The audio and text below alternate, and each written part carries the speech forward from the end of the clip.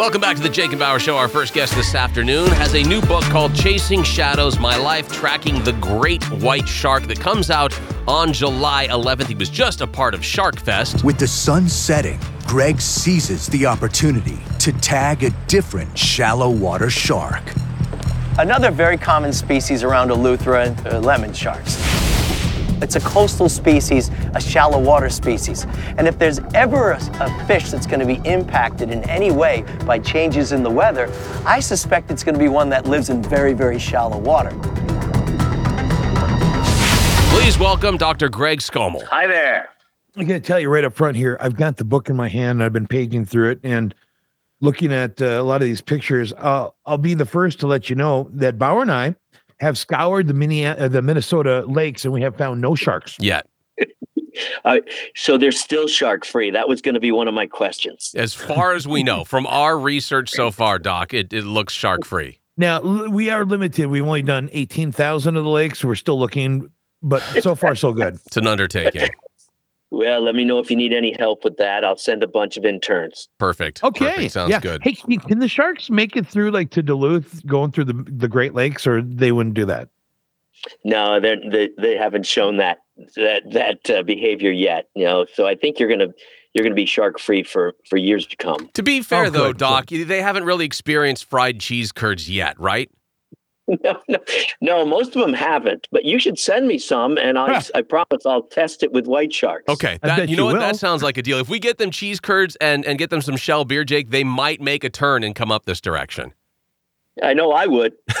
Well, but in the book, it's got what's really cool. There's a map here that kind of shows where a lot of the different sharks are up by like Martha Stewart's vineyards over there. It's not Martha Stewart's, it's Martha's Vineyard. Right, Martha Stewart's vineyards. Right. Okay.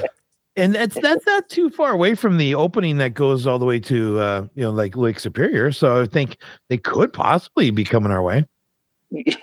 Well, when that happens, we will set a record, and we will. I'll have plenty to work on for a new book. Yes.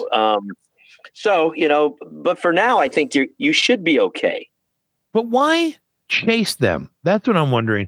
Why just, they're kind of dangerous. Why just let them go? Why chase them? What's the intrigue behind chasing these guys? Well, it's actually a play on words. What we do, the way we tag these sharks now is we're looking for them in shallow water. And sharky. Yeah, it's a little bit like that. We put, and I talk a lot about it in the book. We put a plane in the air, we spot them out, and then we go over to them. It's kind of a metaphor for I'm in hot pursuit of learning more about this species, and at the same time, we do chase them and put a tag in their back in order to better understand, their behavior, their movements, how they behave, particularly in close proximity to people, which is where they occur here off of Cape Cod. And you're seeing that play out right now. I mean, it feels like every summer we get some kind of warnings up and down the Atlantic coast, right? That whether it's New York or whether it's Florida, we've got sharks by the coast. People are showing on social media video footage of them having to run off the beach because of the sharks that are out there. Is it because of the people at the beach that you start to see more of this? You know what I'm saying? Like, it's not necessarily the sharks that this is what they do this time of year, but when you've got people in movement and perhaps, food for some of them close to the shore this time of year, is that why they're there? Yeah, you point out the fact that because so many more people go to the beach, not only does it increase the capacity to see them, but also, the likelihood of people overlapping with them in the water goes up orders of magnitude. There's not many people swimming off Long Island, of course, in the winter, right? But the sharks move in the summer. People flock to the beach. They get in the water. The sharks are feeding close to shore. You get these kinds of bites that we've been hearing about off the coast of Long Island. It happens all along the eastern seaboard because people try to cool off. So it has a definitely there's an impact of more people being out there. Now, so when you are looking at these sharks and you tag them, have you ever been like just surprised how big or what kind of shark is showing up in areas? Well, we're focused right now on white sharks, so great white sharks off Cape Cod. Mm-hmm. And what's really kind of cool about it is we've identified over the last 10 years about over 600 individual white sharks. And I see the same one sometimes year after year after year, which is kind of odd. You never think that way when it comes to a fish, right? Right. And so we'll see a shark one year, I'll tag it, I'll see it again the next year. I know it's moved thousands of miles away and it's come straight back to the same restaurant, so to speak. And that to me is really cool. As we typically give names to sharks, we've done that quite a bit in recent years. It helps us better remember them, identify them, and share information with the public about them. But, that's just white sharks. We've done it with a number of other species as well. Have you named any of them Jack Russell yet, the singer from the band Great White? Has his name come up at all? Not yet. Okay. Not yet. But if he wants to sponsor a shark, Sure. we can make that happen. If you could sponsor a shark, Jack, that would be fantastic. I know you're busy at county fairs singing Once Bitten, Twice Shy, but if you could, just for a second, sponsor a shark, it could end up with your name on it. That'd be great. Yeah, that's not a bad idea. I like that. I like it. I think it'd be fantastic. Now, one of the other questions I have, coming up a little bit later on in the show, we're going to be talking with celebrity chef Sonny Anderson from the Food Network, who's talking about grilling against guys like Bobby Flay. And we all know Bobby Flay is just waiting to be taken down on one of these grill things. But the question I have is, you've been around shark. Is it even possible? I've never heard of anybody ever having like a shark fillet or grilled shark tacos or shark and chips. Like I've never heard. Is it edible? Is shark even edible?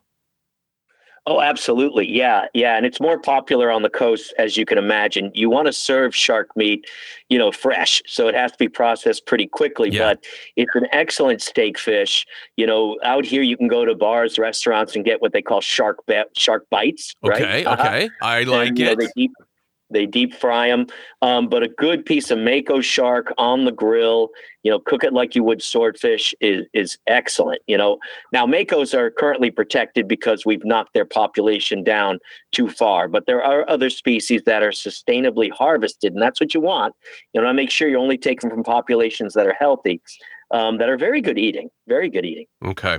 The last question I've got for you is just to kind of lighten this a little bit more Is there theoretically a possibility that you could end up with enough, especially the crazy weather we're having these days, enough of a crazy weather pattern where sharks could be delivered from one part of the ocean to another via a hurricane, or I don't know, let's call it a sharknado?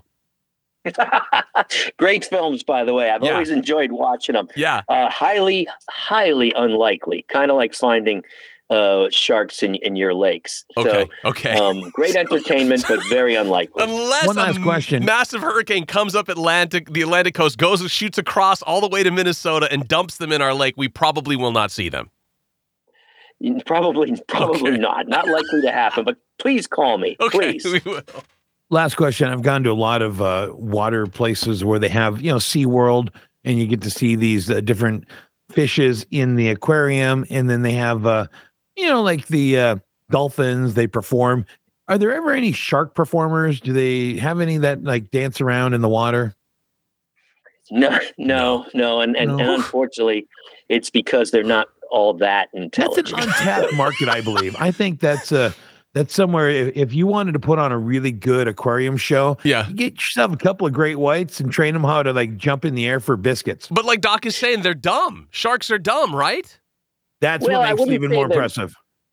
They're not easily trainable to do those kinds of things. I mean, it'd be really cool if you could. Again, add it to your list. You guys have a pretty good list now of cool things you're going after. But again, and keep my number because this stuff starts happening. I want to see it.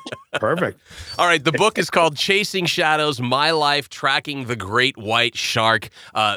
Everybody loves it this time of year, especially with SHARKFEST and Shark Week and all of the shark stuff out there. This is something everybody is into. Go check out the book by all means. Jake has got it in here. We've been looking at it all morning long. Machine. I rented it every year this time. different monster altogether on that one, Jake. Listen, Dr. Greg, thank you so much for taking the time to join us, and best of luck with the book. Thanks, Bauer. Thanks, Jake. I appreciate you having me. Be sure to check out Chasing Shadows: My Life Tracking the Great White Shark. It comes out on HarperCollins label on July 11th. Hour number 2 of the Jake and Bauer Show, not having anything to do with HarperCollins, comes up here next. Trapped in Lefse, it's Jake and Bauer.